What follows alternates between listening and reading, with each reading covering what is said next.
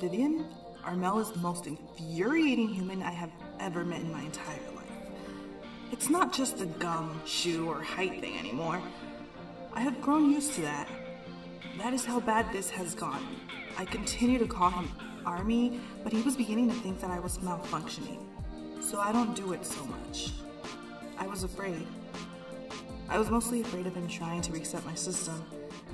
I'm scared of what would happen to me if he did so. Would I forget you? I don't want to forget. I know I will always remember Father, but I don't want to forget you. Vivian, I still will not call you Mother, out of respect of what you said, but I'm still unsure of why you do not take advantage of that name. Would it not only make sense? From what I found, you were married to Dr. Norman Weimer, and your divorce does not make you any less of a mother to familiars. Perhaps you felt it was because you didn't take part in their creation, but you said that you had taken part in mine, so I'm confused, Vivian. What does it mean? You were always so smart, certainly much smarter than this Armel. But you could be so confusing at times. I could never quite grasp what was going on in your mind, but I wish Father could have convinced you to take that name. It was what I feel is the right term to use for you. It is a logical choice. Or perhaps not. I'm confusing myself again. All the same, at least it gives me a chance to call you by your name. You have a beautiful name. You said mine was too. I always love that compliment. You said I was named after bright and brilliant stars. They are only there for so long, and then one day they are gone. When I looked up what a nova was, I was happy. Armel thinks my name is rather bland. Ugh. He said that all familiars are named after odd things. He didn't understand why each one had a new name and why there wasn't just one collective one for the new familiars that come out. I said I did not understand why his name is Armel. It sounds like an old name, like no one has used in centuries. He did not find that funny. Increasingly, he continues to think that I am a malfunctioning system. But I have assured him time and time again that I was approved by maintenance, that I check my system's functions regularly to ensure that everything runs smoothly. It is bothersome, and quite frankly, it is a waste of time. Well, Vivian, to be honest, this all feels like a waste of time. We are set on a track with no delays to Armel's new destination. And in the meantime, it just feels as though I'm taking care of him. It is not only as obnoxious as everything else he does, but it also feels so moot. It never felt this way when you were here. You were a capable human. I had a hard time finding a good definition for what you were in comparison to other humans. But that is exactly what you were. You did not depend on me. You taught me things, and I always felt as though I were growing when I was near you.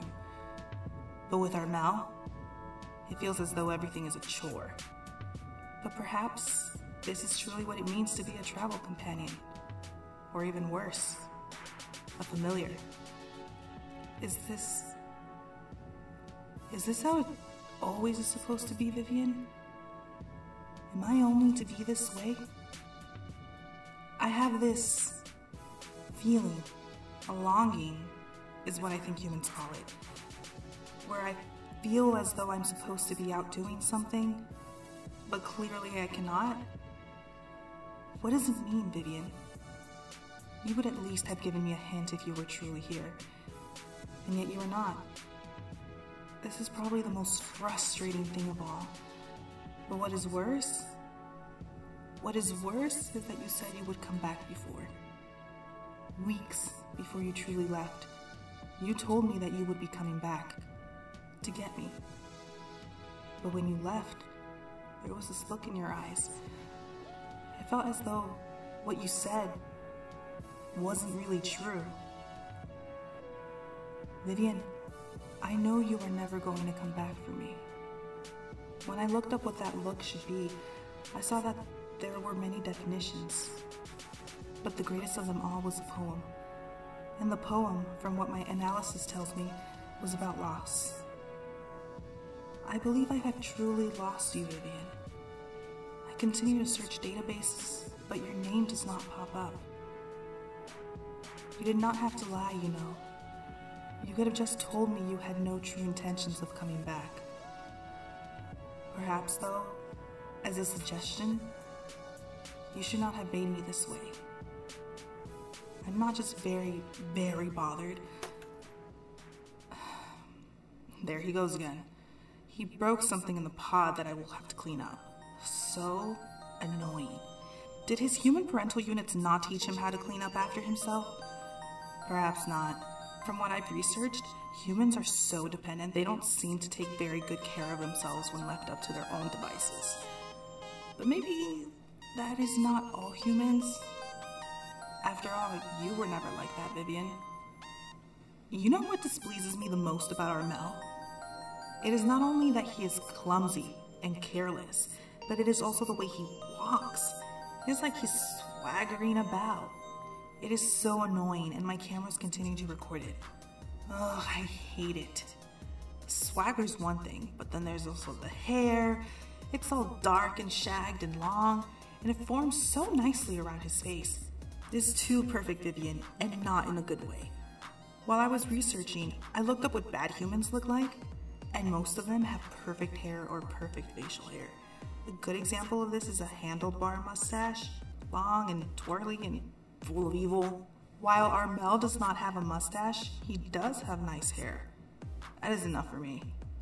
I am determined, Vivian, that this new companion is completely and utterly evil. And I long for the day that he finally leaves my pod. If I ever see this Armel again, I will simply fry my own camera connection so I do not have to see him. Vivian, even though you're not coming back, I wish you would.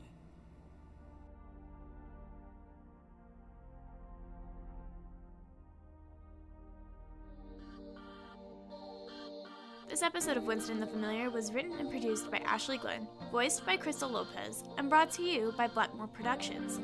The entire soundtrack of Winston the Familiar was created and produced by Ryan Hardy. Like what we do here? Become a Glubscriber today and follow us on Facebook, Tumblr, YouTube, SoundCloud, and iTunes, or our website, blackmoreproductions.com. Would you like exclusive material found nowhere else? Donate to our Patreon today and you'll get all your favorite podcast gear. Be sure to help your local familiar, dear listeners, and we'll see you next time. Blackmore Productions. Some against the current.